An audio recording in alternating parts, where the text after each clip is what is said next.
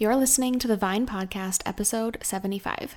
As a food blogger, I can almost guarantee that one of your goals is to increase your traffic. Often we think about getting new users to your website, but what about the ones that are already visiting? How do we get them to click around more and increase pages per visit?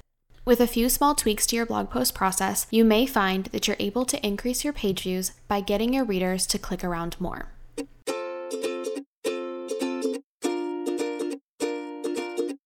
Hey friend, I'm Madison Wetherill, a web designer and branding strategist for food bloggers and your host for the Vine Podcast. This show is all about supporting you as a food blogger as you grow your business. I'll share tips for designing your business and your website with intention so that you can build a blog that fits into your life, not consumes it. You'll hear tips for connecting with your audience, growing your blog, and tips for managing and designing your website, all in short, easy to consume, and actionable episodes. If you're ready to think differently about the strategies and tactics that you need to grow your food blog, you are in the right place. I'm so excited that you're here, friend. Let's get started. Hey friends, welcome back to another episode of the Vine Podcast. I feel like it has been an entire year since I have been able to sit down and record an episode. To be honest, I did not plan to take the hiatus that I ended up taking from recording podcasts, but to be honest, life happened and client work really became such a huge priority. We also have been working hard on onboarding a new team member, and really the podcast just became something that I knew was important, but I knew I needed to be able to do well and focus on. And so it ultimately became one of those things that I had to let go of for a short time in order to focus on other things and get those things stabilized so that I could bring my best A game to the podcast again. And so I'm really, really excited to finally have that support on our team and just be ready to dive headfirst back into podcast content. There have been a lot of you who have checked in to make sure that everything is okay. And yes, everything is okay, but this was one of those things that I just needed to do in order to just protect my mental health and protect my business and my family life and that balance. And so I appreciate those of you who have checked in, and really I'm just so excited to jump back in. Now, if you are brand new to the show, you may not have even noticed that we took a little bit of a break. And if you are brand new to the show, I am so glad that you have tuned in for this episode. I like to start every episode off just reintroducing myself because I know for so many podcast listeners, you may have just found this podcast randomly and you're not really sure what it's all about. My name is Madison Wetherill, and I am a web designer for food bloggers. My business is Grace and Vine Studios, and we have been serving exclusively food bloggers for the last handful of years, and I've been doing this business full-time for the last 6. Now, one of the things I'm really passionate about in what I do for my clients is that I really focus on strategy and how that can intersect with design. There are unfortunately so many designs out there that are just pretty, but there is not a lot of strategy behind it. And I truly believe that as a food blogger, you need to have both a beautiful and strategic website that can reach more readers and really help to convert those readers into raving fans that will ultimately help you grow a business that serves you and serves your family and can ultimately create the life that you want. If you are ever interested in learning how you can work with us, you can head over to graceandvinestudios.com and you can click on the services tab to see our different offerings. We primarily serve our clients through a custom website package, branding, and then our signature designer for a day package where we go in and fix up all of those band-aids and things that have been piling up on your site to get it running smoother and faster and make it look better. If you are interested in working with us in one of these capacities, I would highly recommend checking out our available dates and reaching out as soon as possible. We are booking up for the rest of the year very quickly, but we are really excited that with some of the changes we have made within the business, we have been able to increase our capacity and really be able to serve more clients, but at the same level that we are known for in the industry. So if you're interested in working together or finding out what it would look like to build a custom website for you, we would love to meet you and get an idea of what you are looking for to see if you would be a good fit to work with us. So please reach out via our website. Again, that's graceandvinestudios.com, and you can click the services tab to learn more. So today I want to dive into this topic of how you can increase the pages per visit and really start to figure out how to get your readers to access more pages on your website. Now, this is really important for two different reasons. One that might be the most obvious is that it really will help you to increase your page views. If you're running ads, that will help you to increase your revenue by getting more people onto more pages. This also helps signal to Google that this is a good website. Now, it used to be that the dwell time on a page or on a site was really a ranking factor. And as far as I know, again, I'm not an SEO expert, but as far as I know, that's not really a ranking signal anymore. However, I do believe that by having a user stay on your website longer and click around more rather than going right back to the Google search result, you are signaling that this is a good site and that Google should pay attention to that. So that is a benefit to you as well. This also really has a benefit for your reader. Now, even if your reader clicks around your site and decides that the site is not for them and they leave, there is still a benefit to them because they're not going to waste time on your website looking for content that is not there or is not really what they're looking for. Now, on the other side, if they find more content that you really like, then they're going to start to realize that this is a site that is for them, especially if you have followed my advice on really coming up with your brand messaging and infusing that into your website in different places. It's going to be very obvious to the right reader that this site is for them and that you built it in a way to make it easy to find more content.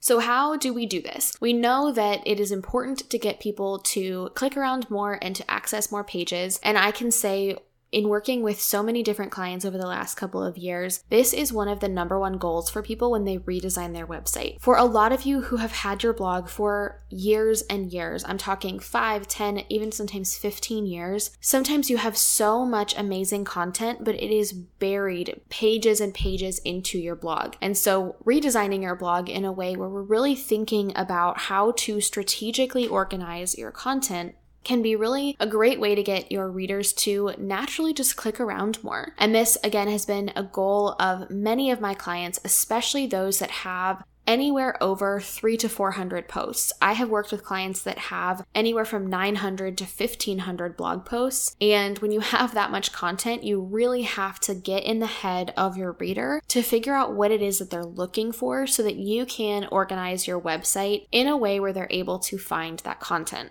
So that's our first point for this exercise of figuring out how to increase pages per visit. You need to get in the head of your reader.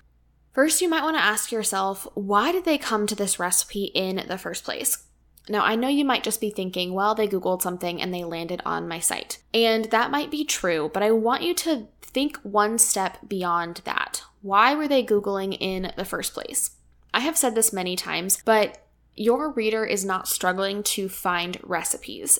You can find recipes anywhere online these days. And so the reason that they were in Google looking for a recipe was not because they didn't have any inspiration and they were just trying to find something. Often they are looking for those specific keywords for a specific reason. So if you have dietary content on your blog, for example, maybe they are new to this diet, or maybe they are serving somebody a meal and they need to figure out how to make it gluten-free.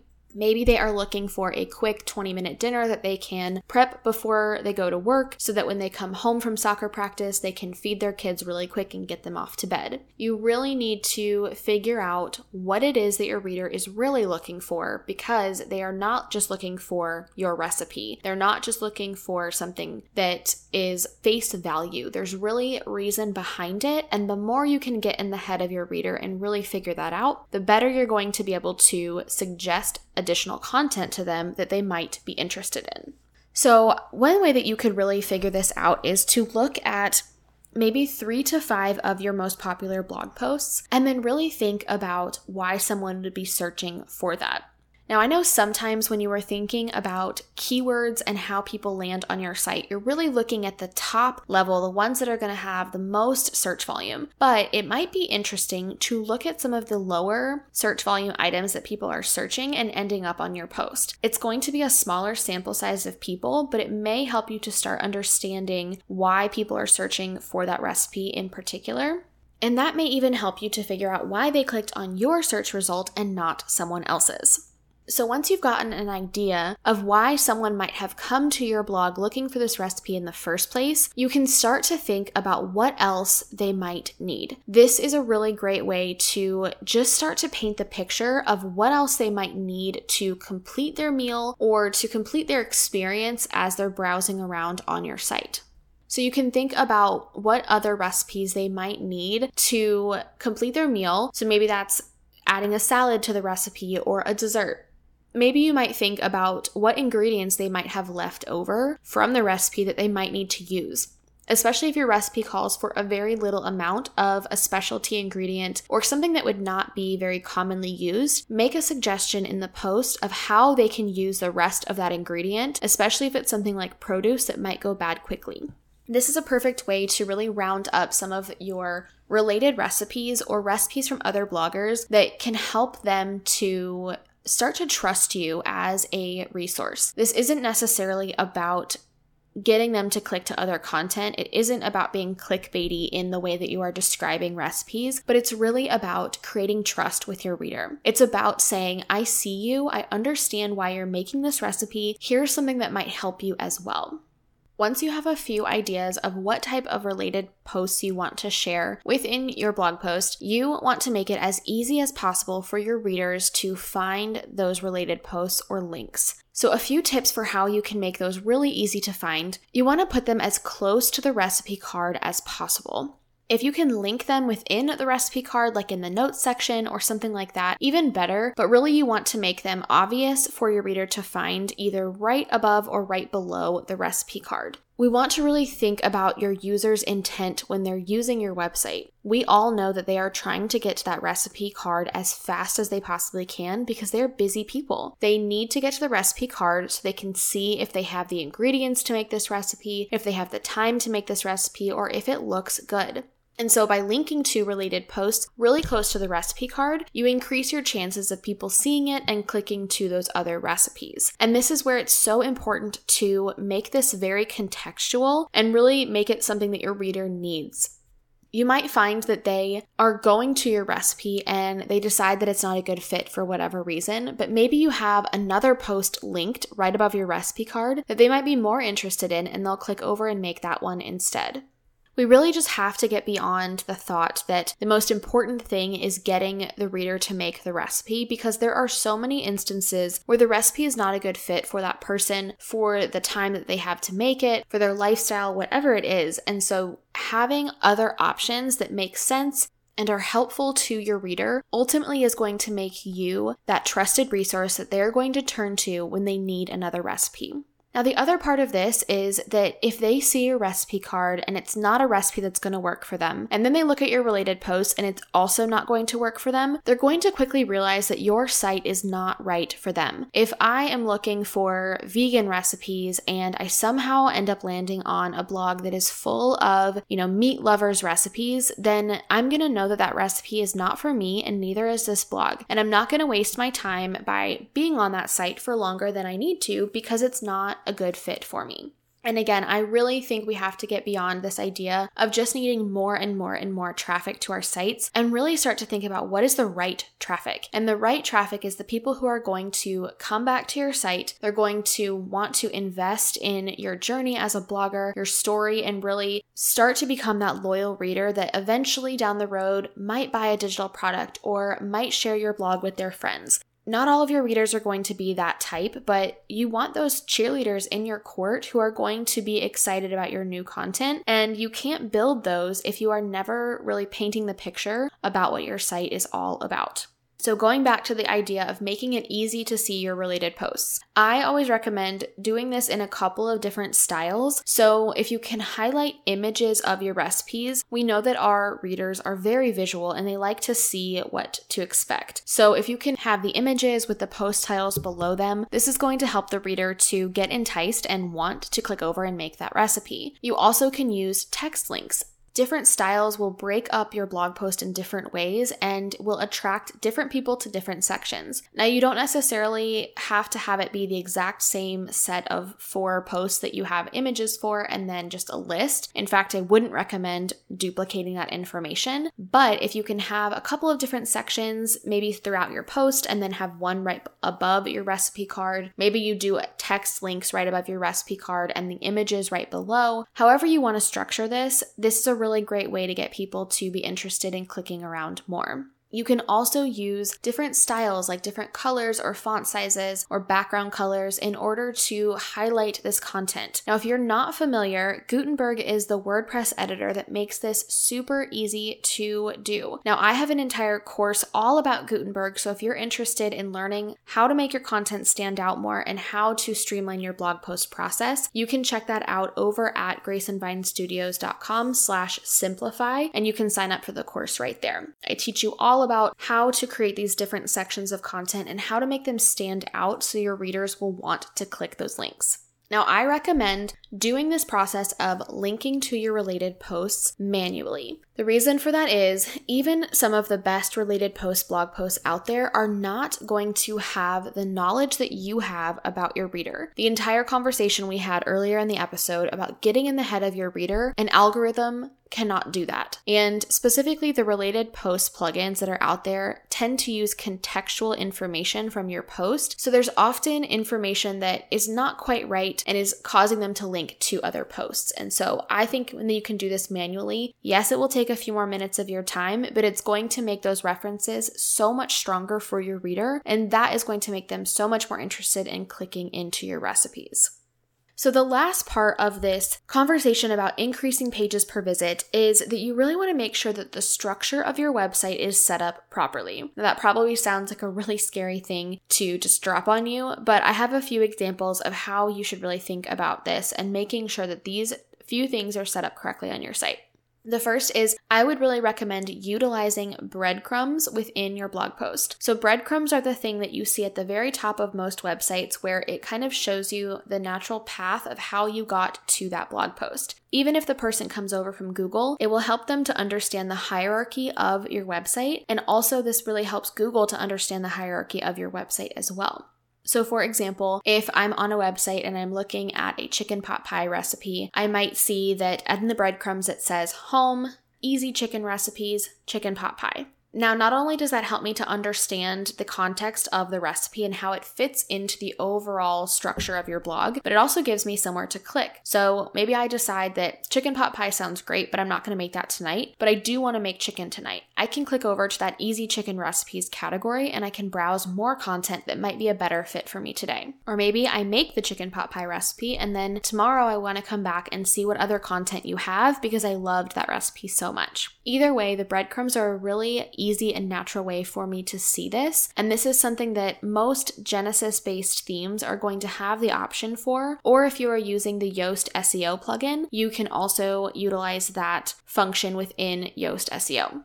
So I mentioned this within the breadcrumbs, but if you are not using breadcrumbs or if you are, you can also make it really easy for your categories to be clicked into. This is often something that you'll see at the very bottom of a blog post where it will list out the categories. And I'm going to do an episode pretty shortly all about categories, so we'll get more into that conversation. But again, in the example I just described, having someone be able to click back to the category and see more content that it fits within that category is a really helpful way for people to find more recipes that they want to see from you.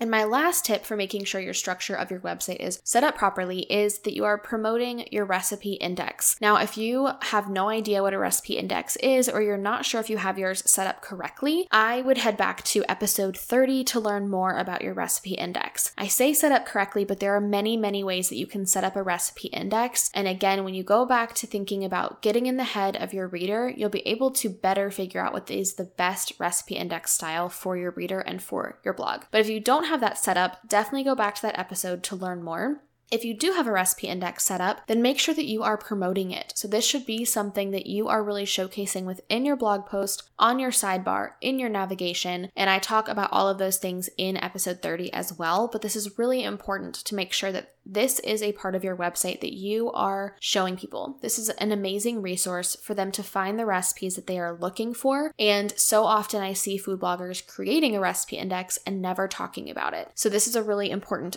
piece of that puzzle.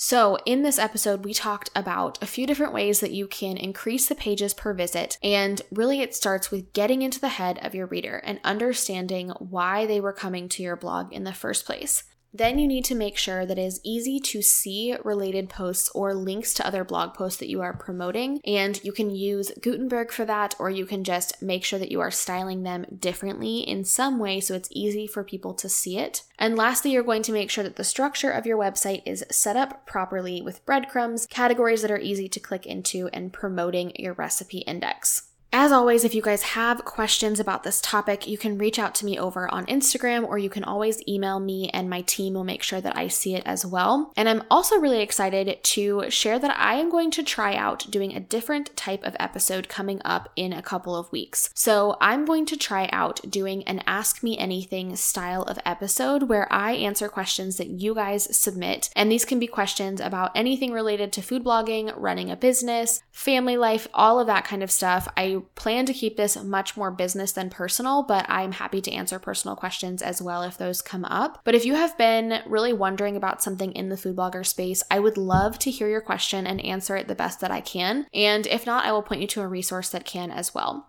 So I'm going to have a form that you can fill out to submit your questions, to have them answered on the air, and I'll have that over at thevinepodcast.com, or you can click the podcast tab over on the main website and submit your question there. I'm excited to see how this type of episode goes, and I think it'll be just kind of a different break for me to be able to still answer questions and get some valuable content out to you guys, but won't take as much preparation as some of our other podcast episodes do. So again, head over to thevinepodcast.com and leave your question there. I'm really curious to see what types of questions you guys want me to cover, and they may even inspire a future podcast episode. That is all I have for you guys today. Thank you so much for listening. Again, I would love to see you guys sharing this episode and just celebrating the return of the Vine podcast over on Instagram. You can find me there at Grace and Vine. And until next time, friends, talk to you soon.